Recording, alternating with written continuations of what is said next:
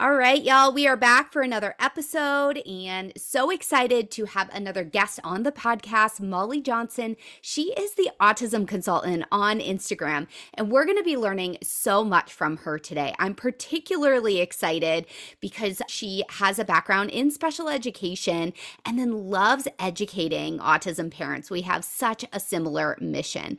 So, one of the things that I want you to think about as you're going through this episode is, have you ever wondered the best ways to use visual supports for your autistic child? Well, we are going to cover that in today's episode with Molly. As I mentioned, Molly has her master's in education and is a former autism teacher. She has now become the autism consultant, teaching parents about visual supports, potty training, and behavior and coping. I love watching her social media myself and always love the short, bite-sized pieces of information that she gives to parents.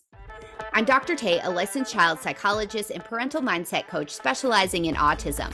I have supported hundreds of autistic children and their families and have been in the autism field for over a decade. I'm the host of Evolve, the podcast where we have real conversations that are designed for autism parents just like you. Each week, we will discuss topics that directly impact your life, from providing psychoeducation about autism and neurodiversity to talking about your personal growth, well-being, and evolution as a parent. We dive into it all. Just keep in mind, nothing shared on this podcast is clinical advice, and you should consult with a medical or mental health provider if you need support. Now, let's get to chatting with Molly. Molly, welcome. Thank you so much for being here today. Hello. Thank you so much for having me. I'm excited to be here. And yes, we met on Instagram, and that's where I spend a lot of my time giving that bite-sized information and meeting so many parents and professionals. So I'm so glad that we connected and we were able to do this. And we're talking about visual supports, which you know from my Instagram, I love them. Exactly. And I love you'll give tips on like how parents should physically put them together, which I think sometimes is the overwhelming part. Like, okay, great, I need them, but how do I even do this? One of your videos recently was literally like what Velcro to use. So many tips and tricks that I've learned over the years where I'm like, no, don't do this. That's the complicated way. Let's make it easy on everybody, because we all need like ease and simplicity, because life can be chaotic. So if we can have something as simple as our Velcro be easier, I'm all in. Absolutely. I love that. Well, why don't you tell us a little bit about how you made that transition from being an autism teacher into this social media space? Absolutely. So like you said, I majored in special ed when I went to college. And it was funny. First, my major was nursing, and I had this grand plan to be a nurse, and I hated it. I didn't want to do it. I wasn't looking forward to it. I was just doing it because I didn't know where I was supposed to be in life and what I was supposed to be doing. And one of my friends said, hey, I'm majoring in special ed. I work with autistic kids at this autism program. Why don't you come shadow me at work? Because I think you would be better fit for that than nursing. So I went and shadowed her at work, and I was like, I love this. The next day, I went and changed my major to special ed. I went and begged for a job at this autism program, and I became an autism teacher, and I loved it. But what I found is that I would teach during the day. I would go home from school, and I was very involved with the parents. We had each other's phone numbers. We would text back and forth when needed. But what I found is that the parents would be texting and emailing me in the evening for help at home, saying, hey, Molly, we're working on this behavior. We're seeing this behavior at home. What should we do? Or, hey, Molly, we want to work on this skill. We want to work on potty training. What do we do? Where do we get started? So I realized, okay, I was almost working a double job, because I was working during the day, and then I was going home and basically consulting these parents in the evening. And that's when I decided, I had about 12 students at the time of this small group of parents. If they had these questions, I bet there are other parents out there looking for guidance and support on things like behaviors and coping and potty training as well. So I decided, I'm going to start a podcast and an Instagram account. I'm just going to put advice out there and information out there of everything that I'm doing in the classroom and everything I've learned along the way. And if it helps one person, good, job done. I'm helping somebody out. And it quickly became a thing. I saw so many parents out there needed help and advice and encouragement. And so now, yes, I'm the autism consultant online, where I have online courses and I support parents. And the cool thing is, when I was an autism teacher, I could impact 12 kids every year. And it had to be in my town that I lived. Now I can impact an unlimited amount of families, and I work with families from all over the world, which is the coolest thing. And then I get to meet wonderful people like you online, where we get to collaborate because we need parents to know about each other. Like, there are other people out there in this space wanting to support you. So here Yeah. we are. Absolutely. And I think being in the field myself, what I find is parents have to piecemeal all this information together. And I think social media has been incredible in that sense, right? You can go and find someone who's going to walk you through everything. What I love too is you are talking broadly to parents, but then you have this special education background. And I think sometimes that bridge between what's happening at school and what's happening at home can be an area of challenge. Like, how do we make it seamless? So, I guess, do you have any suggestions? It sounds like the school you worked at sounds amazing, but it also sounds pretty unique, right? That you had this really strong working relationship with parents, they had your number, all of that. How would you encourage parents, though, to start collaborating with teachers and the IEP team and all of that? Yeah. And you said the perfect word, collaborating, because collaboration is key. From day one, I always let my parents know we're on the same team. You and I, we're hooking arms and we're on the same team and we're going to accomplish a goal together. I want to use you, the parent, as my biggest resource because nobody knows the child like the parent, Mhm. and thinking about the support team, the IEP team through the years, that's going to change left and right. People are coming and going. Professionals are coming and going. That parent is the one constant person on that child support team forever. And so professionals just really see that parent as a resource. We can really realize that the more we work together, the more we put our heads together, the further we go with this child, with whatever they need to work on. So if your teacher is not reaching out in the beginning and wanting to collaborate and wanting to be a team, maybe the parent needs to be the one to take the first step. I wish in every situation it was the teacher because I hate to put one more thing on the parent's plate, but really reach out to that teacher and let them know, hey, I'm here. Whatever question you have about my child, I'm here to answer, to help you. I see behaviors at home. I see skills that need to be worked on at home. So we can ping pong ideas back and forth to help each other out in both the school and home with these behaviors and skills. But just reaching out to that teacher or provider or whoever is on your team, your support team, and saying, hey, I want to be on your team. I want to link arms.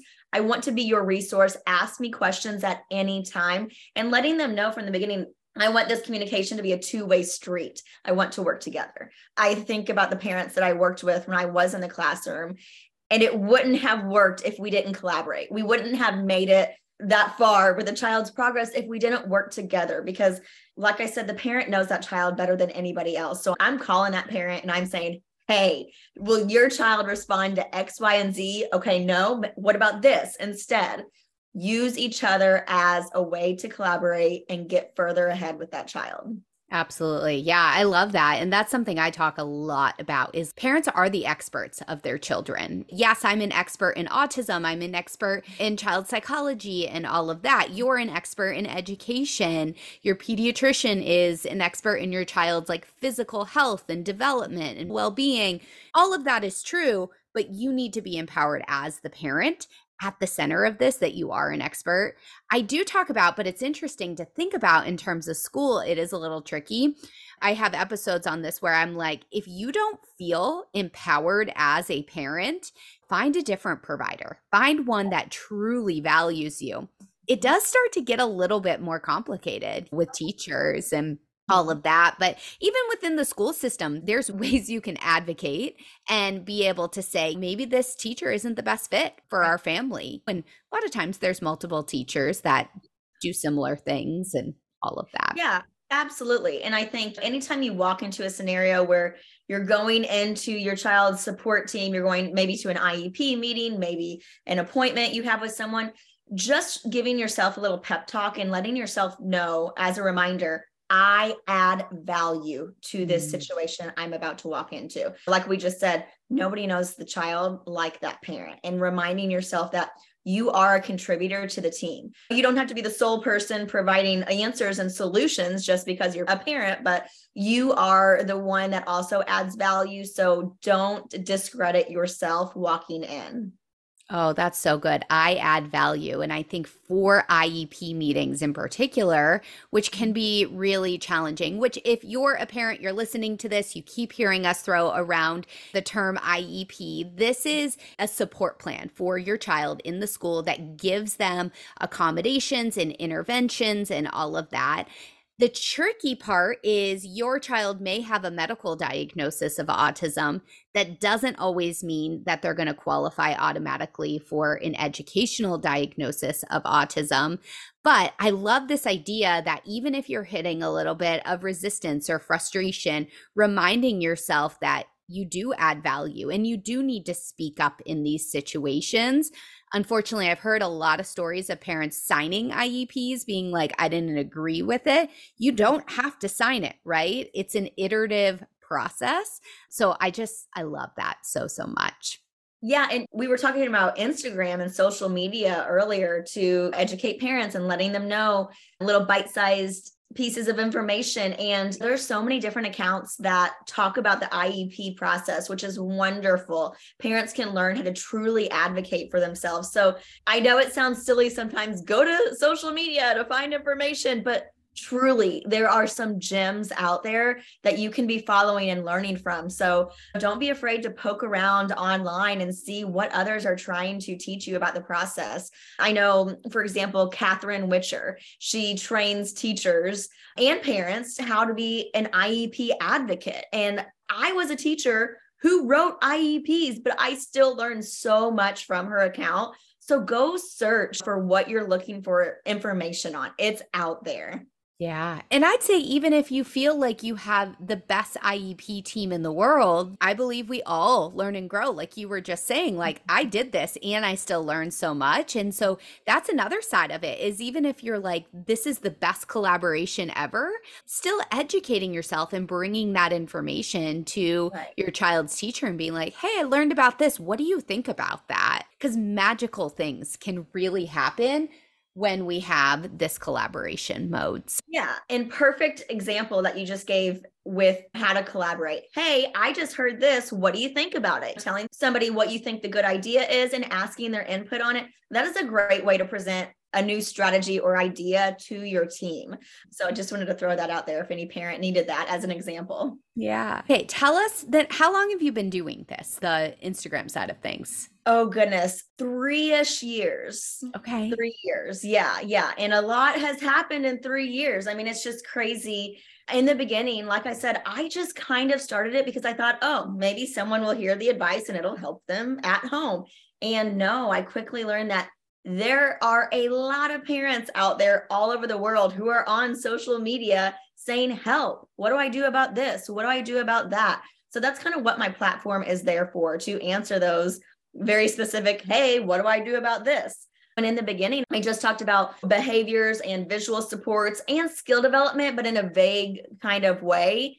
And I quickly learned and realized from the parents in my online community that potty training is the number one skill that parents are struggling with. So right now, potty training is a big topic in my community and something that I can't stop talking about if you watch my Instagram, because so many parents are saying, help with this. And they see this struggle and they hear these horror stories about potty training an autistic child and they think it's not possible. And they want the right plan in place to work together and collaborate with their team so they know they're doing it right the first time. So it's just crazy and really cool, like what's come out of social media and the people that I've met, just wonderful parents that I've had the honor of working with.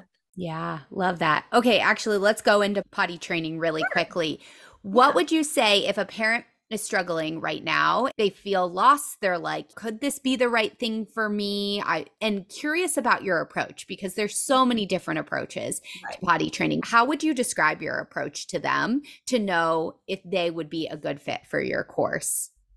Yeah, so I do recommend that kids are at least 2 years old before they start. And I tell parents, if you're wondering, is this the right thing for my child to start learning? Should we work on this?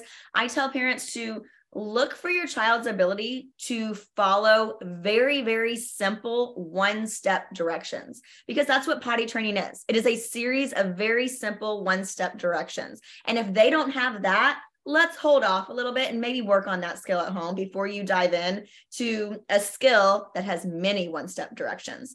You also can look for the child's ability to imitate mom or dad, imitate somebody they're very comfortable with, somebody they're around a lot of the time. Because again, we know kids learn through model and imitation, and we're going to use that approach, model and imitation, to teach the potty training process. So if your child doesn't fall in that category, if they're not 2 years old and they can't follow simple one-step directions, they're not quite imitating anything yet, maybe hold off, wait till they're the right age and they're doing some of those things, and then start. But it's funny, how do you describe your approach? I need a better answer for this. I don't know that I have like a word to describe my approach, but I think if I were to choose one word to describe it, I would say natural. It's as natural as possible. We want going to the bathroom to be natural. Relieving ourselves is something the body does naturally. So when we teach a child to transition from the diapers to the toilet, it should be natural. We shouldn't be forcing.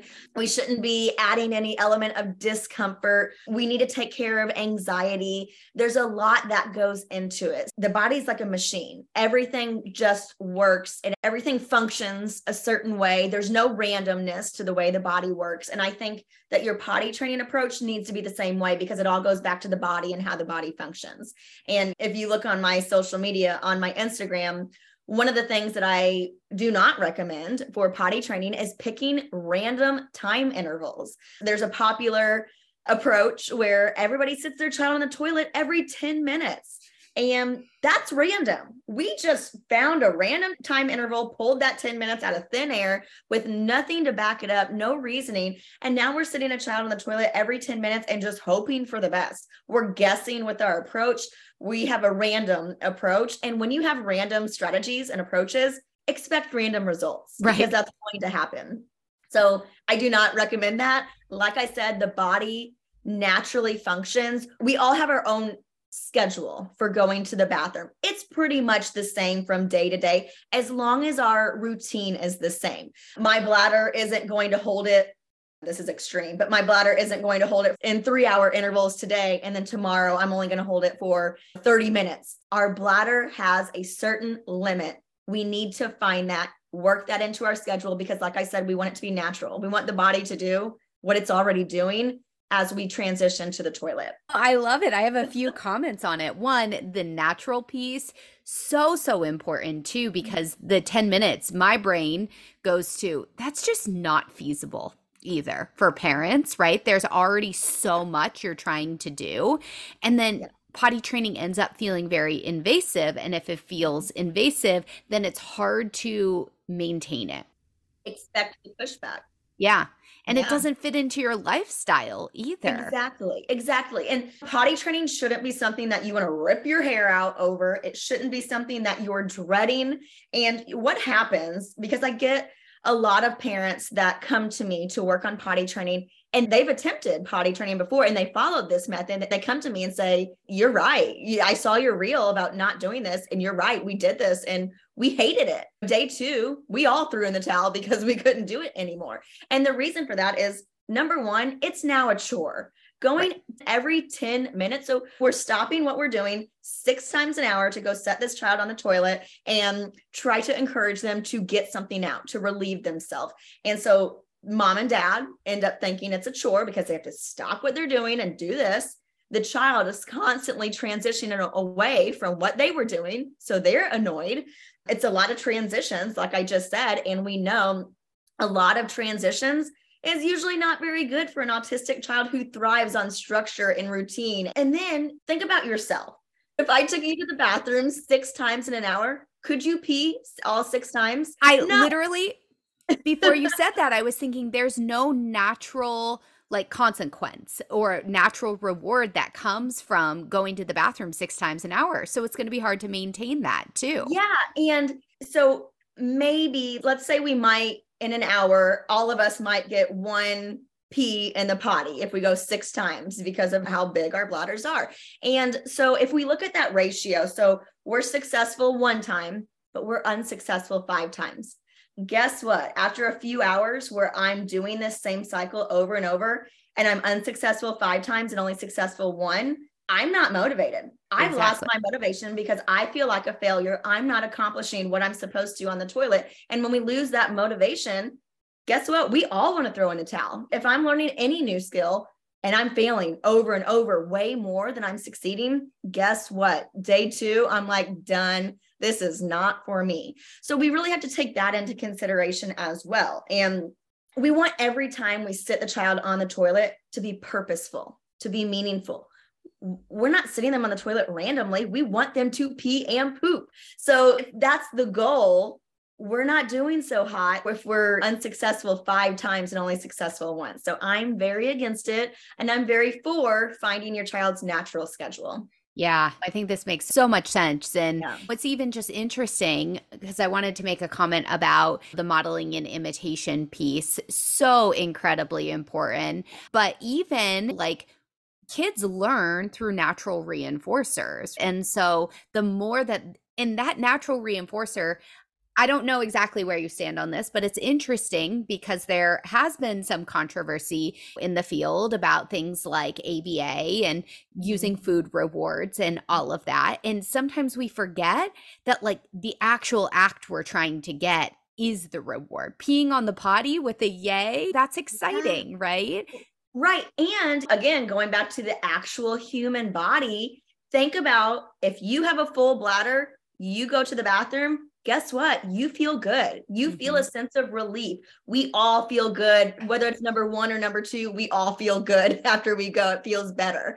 And so that's a little bit of the natural reward as well. We all know what that full bladder feels like. Your child no longer feels that full bladder feeling once they pee, or they no longer feel that bloated feeling in their tummy once they poop. So that's a natural reward as well. And that's why we want to find your child's natural schedule, because we want to make sure we're timing it right to where, okay, we know this bladder's full and we want them to feel that relief, and we want to make it a pattern, and we want them to realize that pattern. Full bladder, pee, relief.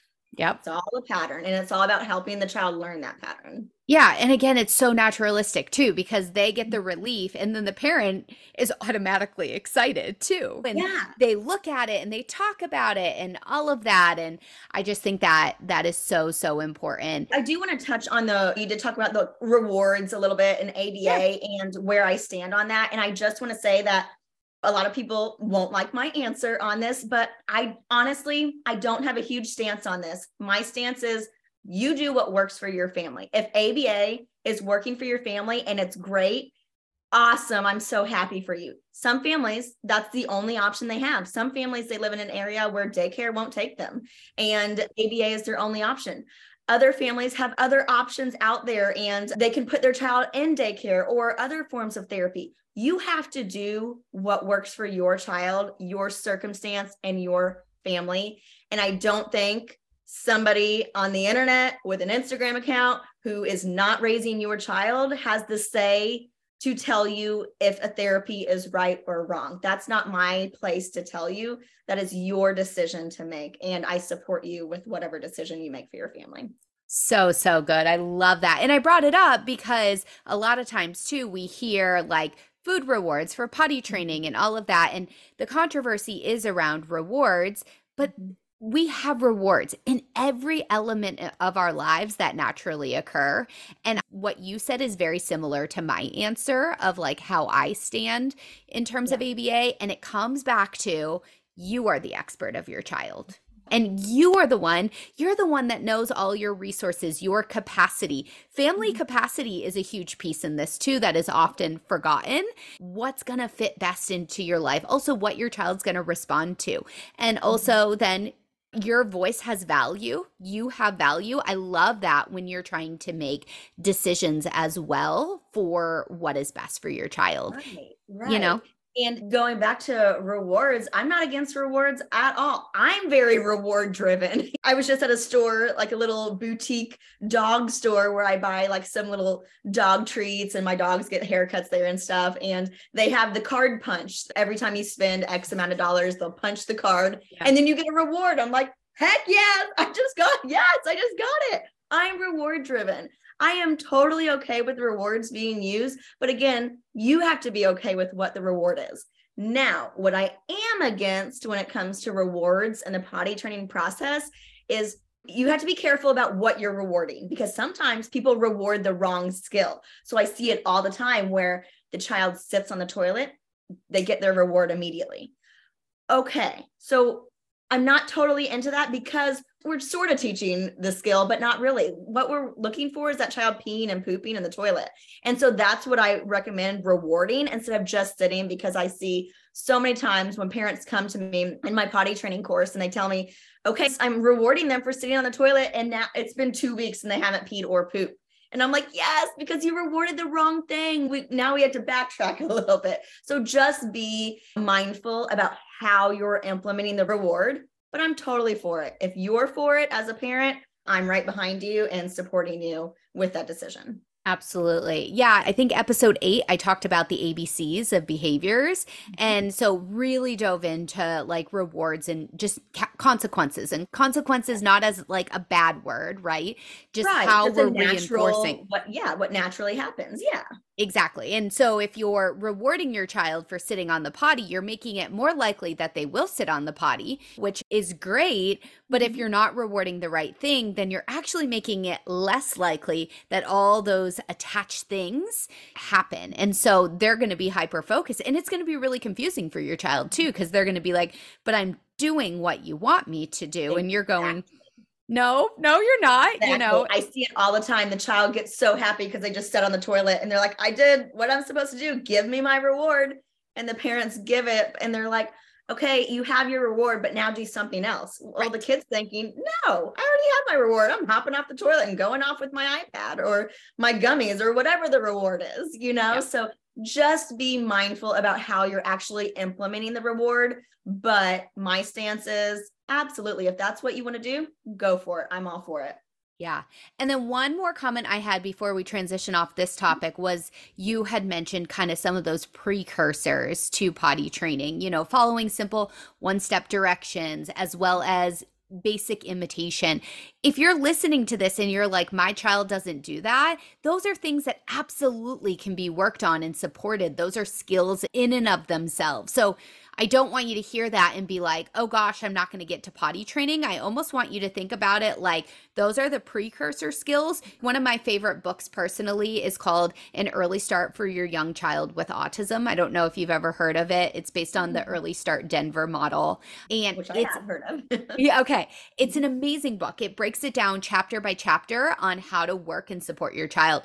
There's an entire chapter on imitation, for example. Wonderful. And so that could be a great start with the end goal in mind, like you are working towards potty training. So it's not a fail that if your child's not there yet. Yeah. And not there yet. The key word is yet. And I just had a mom message me, I think it was last week, and she had said, my kid's 5. I'm behind. I don't know if it's too late to start potty training. I'm embarrassed. And I'm like, you're not late to the game. You're just starting at a different time. You're just not there yet. But if we don't have those prerequisite skills, that child's going to really struggle through the potty training process. And like I said, I have a course for potty training. And the reason that I tell parents this is because I don't specifically teach how to teach a kid to imitate in my course. I expect that to be a prerequisite. And I'll tell parents too, when they message me and they're like, hey, this is what my child's doing, blah, blah, blah, blah, blah. Are they ready for your course? I'll tell them, nope, go back home, go back and work on imitation and following those 1-step directions. You're not quite there yet. Give it a few months to work on that and then come to me and ask me, because it's really hard to learn without those prerequisite skills. Yeah. And that'd be a great book then to give them as a resource of like, your child's not ready, but this book is going to teach you exactly how to teach your child simple one-step directions as well as imitation and all of that. And the core of it is, it's interesting of this conversation about rewards and just natural consequences and all of that. It's a very naturalistic intervention, but the thought is that basically a lot of times we're missing children's communication bids. And so then we're not reinforcing those. And so then they stop using them as frequently. And so it really helps you also to tune in to what your child is attempting to do. And I think is really, really amazing in that way. And speaking of parents tuning in to their kids, I think that's one of the benefits for me as a consultant working with parents, getting joy from seeing a parent make a connection and realizing they're seeing their child in a new light. And it's just really cool to see parents make those connections too, once they know to start looking for certain things or working on certain things. So yes, absolutely. But will you say that book title one more time? An Early Start for Your Young Child with Autism. It's by Jerry Dawson and Sally Rogers and Lori Vismara.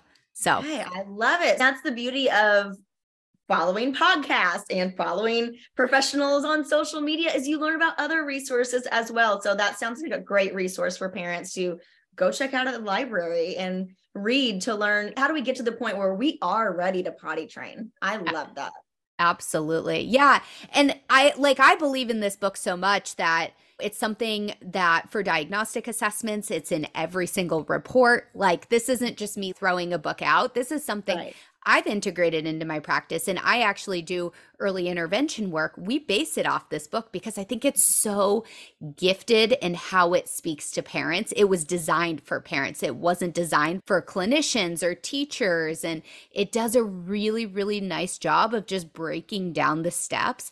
And you realize through all of it that you are capable of teaching your child all of this. It's just sometimes we don't think about what imitation exactly is, for example, or how you teach play, all of that. So there's so many just basic steps that it teaches, and I love.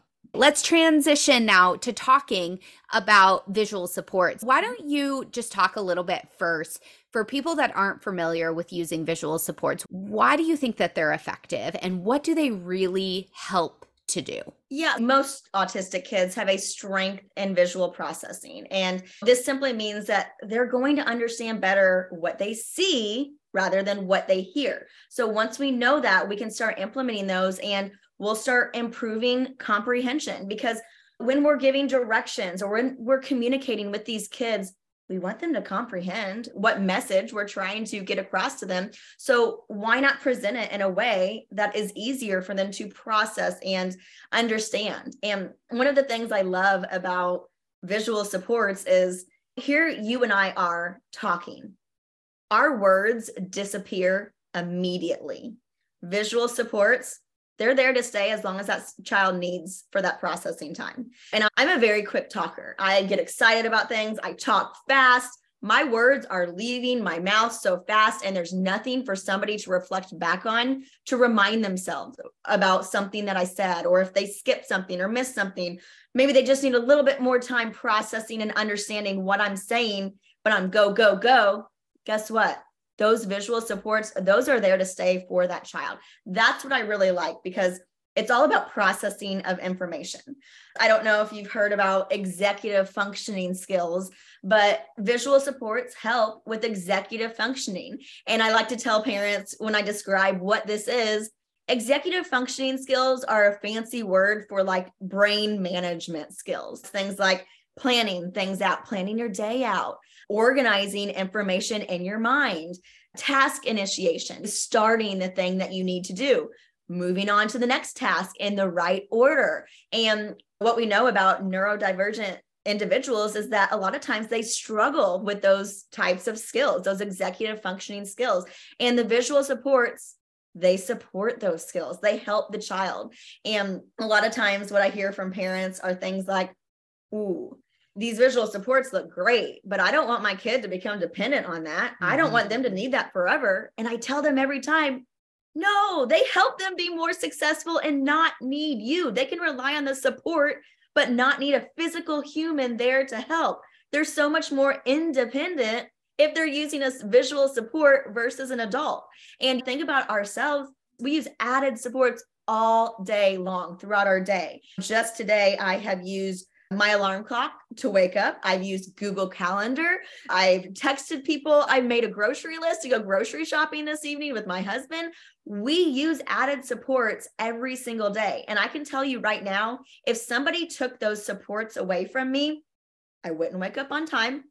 I wouldn't have arrived to this meeting. I would go to the grocery and spend $200 more than I needed to because I'd be shopping aimlessly. So these added supports are helping me be more successful at these tasks, just like they're going to help your child be more successful at the tasks that you want them to complete. So if you're on the fence and you're worried that it's going to be great in the beginning, but be something that is harmful later on, that is not the case. And it's actually a huge misconception. Oh, that's so good. I love the analogy to us as adults. And we also know from research that these can help to promote communication, like both Yeah. expressive and receptive. So understanding things that we see broadly that autistic children do have more delayed receptive language. And then also sometimes that processing time, right? That they then can take the time to look at it, gets more responsiveness, which reduces frustration as well. But there's been like so much research on it that it actually helps to expedite communication versus actually hold your child back.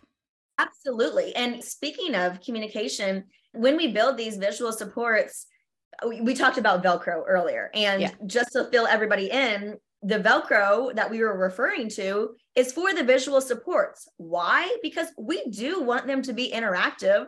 We want the kid involved, and we want the kid to communicate through them if they have no other form of communication. Even if they do have another form of communication, they can still communicate and interact with us when they engage with these visual supports. So yes, communication is a huge piece to this. And I love the visual schedules. And that's where I tell parents, let that be your starting point, a visual schedule. And don't be surprised though, when your child wants to communicate something with you and they run to their visual schedule, they pull off a Velcroed picture card and they bring it to you as a form of communication, because your child will start putting that together too. They'll understand that this is a way to interact, to go back and forth with you. And it's really, really cool once a child understands that. It's a great feeling. Absolutely. And then on the other side is older kids. It works beautifully too. I recommend visual supports all the time with my clients that are like 8 through 12 years old because it helps them to be more independent. Or we know that ADHD co-occurs with autism quite frequently, which is adding to executive functioning deficits, and being able to have that thing that you go back to keep you on schedule of what steps am I doing right now to take a shower or to get ready for bed, all of that. So it's not even like just for young kids as a way to communicate. There's so many different uses. So curious, you said a visual schedule is where you often like to start. Yeah. What other areas would you say you find the best starting place or like most beneficial as a kickoff point? Well, so I'll go into visual schedules a little bit with an example. And then also I like to take the most difficult parts of your day or the most chaotic parts of your day and figuring out how we can make that easier on everyone. So with the visual schedule, let's say that mornings before school at home, they're rush, rush, rush. Everybody's running around like chickens with their head cut off and trying to get ready. And you're trying to get all your kids out the door. And you find that your child who has autism, you're having to follow them around the house basically to complete each step of the morning routine. Okay, let's sit down at the table to eat breakfast. Okay, let's go to the bathroom and brush your teeth. Okay, time to go to the bathroom. Let's go to the bedroom and get dressed. What if we had a visual support that could swap you out for the visual support, and we can help that child be independent in their morning routine? What if we had a morning routine visual schedule where the child had that prompt? These visual supports are prompts, they're reminders, and they keep all of the information organized. They keep it all in order. And what I love is that I talked about them being interactive. If you look on my Instagram account, you'll see that the visual schedules that I show, they're interactive where you can move them from there is a to-do column to an all done column. And it's kind of like you and I have a to-do list. Feels good to scratch something off. Like, ooh, we accomplished that. On to the next. I visually see I have fewer things to do. I'm getting close to the finish line. It feels good. So a similar concept should be done with the visual schedule where the child can kind of check off what they've done to keep them on track and keep them motivated. This is going to help them complete also those non-preferred activities. So let's say that your child hates brushing their teeth and it's horrible every single morning. Well, maybe after brushing their teeth, maybe there's more of a preferred activity afterwards, and we're able to visually show this child. Remember, they comprehend it easier when it's visual. We are able to visually show them that, hey, bud, this ends eventually. This doesn't last forever. You get to move on to something that's more enjoyable. And going back to executive functioning skills, a lot of kids that struggle with these skills, they get really kind of time blind and stuck in this one activity, and they truly think they're there forever. And so when we can show them, we get to move on, and we get to move on to something more preferable, that helps them complete those non-preferred activities, but those activities that have to be done. I also like working with visuals to, like I said, make those chaotic times of the day not so chaotic, make them more manageable for the child. Like if giving a bath every night, if that is just no fun for anyone, how could we incorporate a visual support to support this child and help them through it? Because we don't want them to hate bath time. We want it to be manageable. We want them to know they're moving on. We want them to enjoy it. So maybe we're using a visual schedule, but also maybe we're using something like a task analysis where it just simply, it's very similar actually to a visual schedule, but it's just with a skill. So we take the skill of taking a bath and we break it down in order, step by step, small step by step, that is a visual along with each step. So first we run our bath, we take off our clothes, we get in the bath, we wash our hair, we wash our body, we rinse off, we dry off, we put our clothes on. So having that in order in picture form, I have had so many parents that do this and they're like, oh my gosh, for the first time ever, my child went through every single step and would point out what's next. And it was doable for all of us. And it wasn't tears and crying. And when we can make something visual and manageable and fun and interactive, that's when we start seeing kids make progress in different skills and other areas. So those are my two areas. First, I recommend the visual schedule, and then look at what's chaotic in my day. What's really the struggle in my day? How can I implement a visual with that? Yeah, and I think a lot of times parents, when they have chaotic aspect of the day or they're getting a lot of resistance, think then it's a behavioral thing of like, my child is being oppositional, my child's being defiant. I hear this all the time. A lot of times, I would say more often than not, that is not actually the case. Probably what's happening is these steps might seem simple to you because they're a routine, but also they're probably falling out of your child's memory where they run the bath and then all of a sudden they're sitting, they find a piece of paper on the floor and are crumpling it up, or something distracts them, or they're playing with the button on their pants when they should be getting undressed. And then when they come back to being like, what was I doing? We have this as adults all the time. Like, what was I doing? And we also have to keep in mind that any child's brain isn't fully developed brain development wise like our brains are.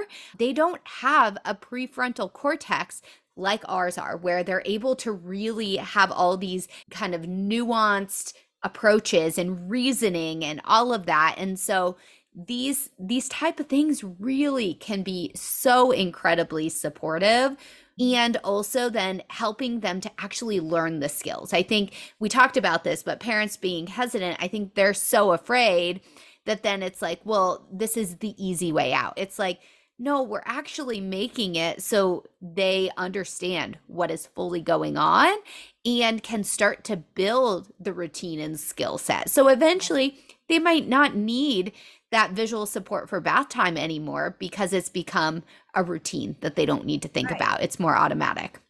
Right. Yeah, absolutely. And one more kind of benefit to add to things like the visual schedule is that we have to remember anxiety is a big part of autism. It's a big part of why your child might engage in refusal behaviors or why your child is engaging in multiple challenging behaviors, because that anxiety piece. And what we do with something like the visual schedule is we are making their day, their routine, their activities more predictable, meaning they know what to expect. Yep. They see their expectations for the morning on this morning visual schedule. And so it's no surprise when you tell this child, okay, it's time to move on to brushing our teeth. It's now not a surprise like it was before. The child has seen it on their visual schedule, so they know it's coming. And when we're all like this, when we know something's coming, it's easier to engage in it. It's easier to participate. And when we do that, when we provide a lot of predictability, we see anxiety lower. And a lot of times, as a result of that, we see behaviors lower, which that child can enjoy their morning and enjoy their day when their anxiety starts melting away. That's what we want. Right. And as a parent, then your anxiety is going to also start to lower. It's such this family cycle when this is literally inserting something like a visual support in this cycle can be the thing that helps to shift so much because everything is highly related. The other thing I would add to this is I talk a lot about is you and your child have a common language then. You both are speaking the same language. It's not like one person's speaking French and the other is speaking Spanish, because that's a lot of times where some of this frustration comes from, is just complete misunderstanding. And it's like, okay, you're both speaking that same language together. Absolutely. It can take away some of that disconnect piece there. Absolutely. I agree. Yeah. Any common mistakes that you see with visual supports? Yes. So one big one that I see, probably the most common, is not actually teaching how to use and engage with the visual support. You know, a lot of times parents will make it, they'll print and laminate, add the Velcro, and just kind of stick it on the wall or stick it in front of the child and expect the child to know what to do with it. No, this is a foreign thing to the kid. We have to slowly introduce it and teach it. And so I talked about model and imitation earlier. And guess what? That's how I want you introducing it to your child. I want you, the parent, to be the one to interact with it for the first few days. I don't want your child moving the pieces. I don't want your child interacting with it. I want them to see the parent doing it for the first maybe 2 or 3 days, because I want them to see it for the first time used correctly. Because a lot of times, and I think this is for all of us, I don't think it's just for autistic kids, but a lot of times the first time we interact with something, that way is kind of burned into our brain. So now every time we approach this new thing, we think of that first interaction. And if the child interacts with it the wrong way, because remember, it's new, so they're probably going to interact with it the wrong way if they haven't been taught, that way it's going to keep coming up in their brain every time they come in contact with it. So if we can problem solve from the very beginning and take that issue off the table from the get-go, and the parent engages with it and the parent shows them how to use it and the parent interacts with it correctly, they're seeing the correct model from the get-go. And that's what we want. So not teaching it is one common mistake. Another mistake, it sounds so funny to me sometimes, but it happens all the time because life gets busy. But a mistake that I see is that parents put them up in their house and then they never do anything with them. They're just there. Mm-hmm. And I'm like, no, but you actually have to use them. Like, they're going to make your day easier. They're going to make those complicated and chaotic times of your day so much easier. So if you're going through the trouble to make them, use them. Don't forget that they're there. Don't forget that it's up on your refrigerator or the wall of your playroom. Get it involved with your daily routine. Make it a new norm so we can see those benefits. So we can see the communication and the anxiety go away and the independence develop. They have to be used on a regular basis. And then I guess one more thing to add is don't overcomplicate it. It's not complicated. And if we overcomplicate something, it's probably going to be presented in a complicated way to that child.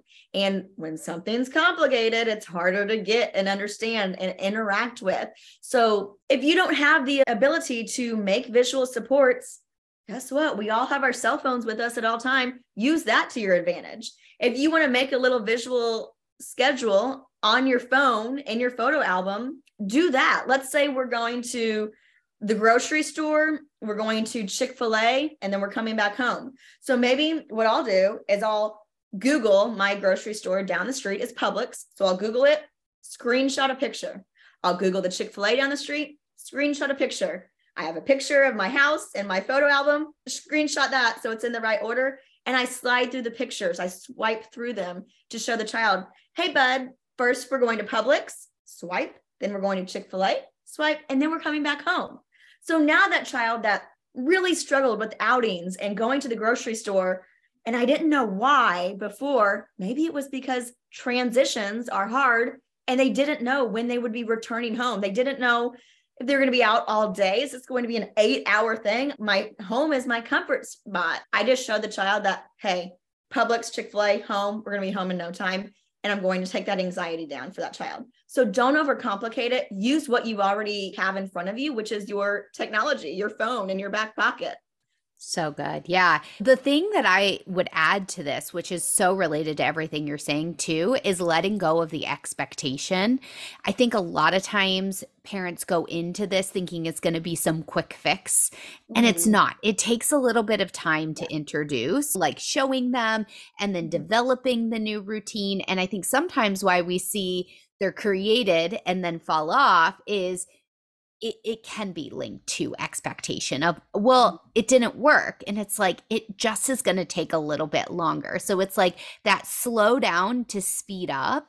Your child will get it, but it's going to take consistency of introducing it. And how long that is for your child is going to be dependent on your child. But stay the course. I always say you got to give it a couple weeks to really start to evaluate, is this working or not? Right. And if it's not, like you're saying, it's probably overcomplicated. Like if you feel overwhelmed by all the visual supports too, then your child probably feels overwhelmed. So maybe just introducing one at a time as well. Absolutely. And I do recommend one at a time. And that's why I tell parents, make that visual schedule your starting point. Don't introduce anything else until you start making that the new norm. And it's super easy on everyone in the house. And if you're having trouble with your child getting engaged and using these new supports, you can tweak them along the way. There's not a one size fits all approach for how to use something like a visual schedule. So in the beginning of a child really wanting nothing to do with their visual schedule, not interacting with it, not following it, I might change it.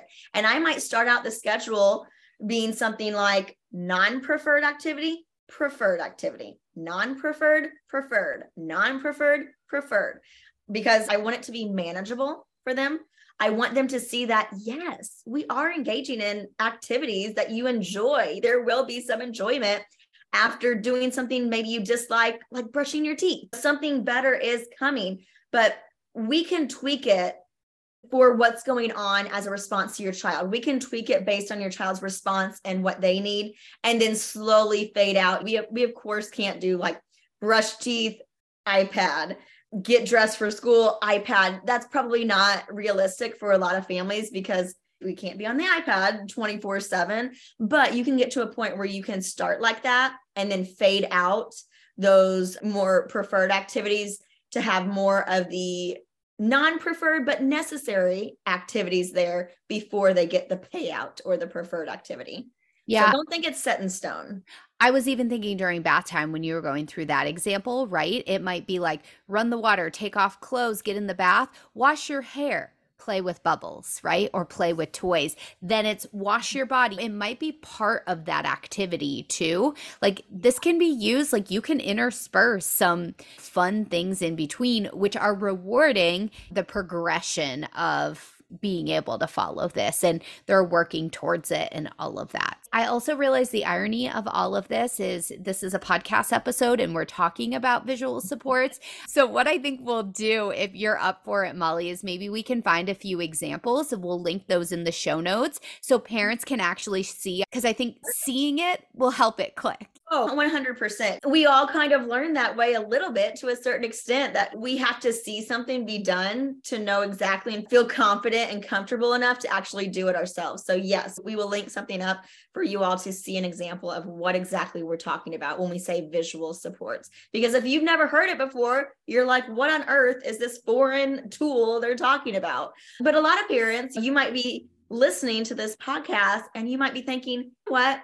I know my son or daughter uses visual supports at school. I know my son or daughter uses visual supports at occupational therapy. So they're using those for a reason. Those team members that you have on your support team, they're implementing those visual supports for a reason. And there is no reason why we can't integrate them into your home routine to make things easier on both you and your child at home too. And that consistency across environments can be incredibly helpful because then it becomes routine outside of the household as well. Absolutely. One last idea I've been thinking of this whole episode is to like around like meal times. I see a lot of tantrums around meal times, and sometimes it's like frustration of what food it is, and sometimes it can even be like they can't get access to the food, or you don't want them to have like free reign over things, but can you give them like pictures of different food and giving them options? I love visual supports for options a lot of times too, because then as the parent, you still have some control, but then it feels like it's giving your child some autonomy and independence and like they're in control Yeah. at the same place. Absolutely. And so this is called controlled choices, where we present your child with choices that they can make a choice and they feel like they have a sense of power and control and they're the ones in charge. And it feels good when we all make our own choice and we can actually follow through and do that choice. But really, we chose the original choices. So don't hear this and think, oh, I don't want my child deciding everything and ruling the day and me not being the leader. No, you're still choosing the choices. It's still up to you. They are just now getting this opportunity to feel empowered and feel that sense of control. And what we have to remember is these kids are watching us all day long. Us adults, we make thousands of choices every single day in front of this child. And they see that. They see it. They want it.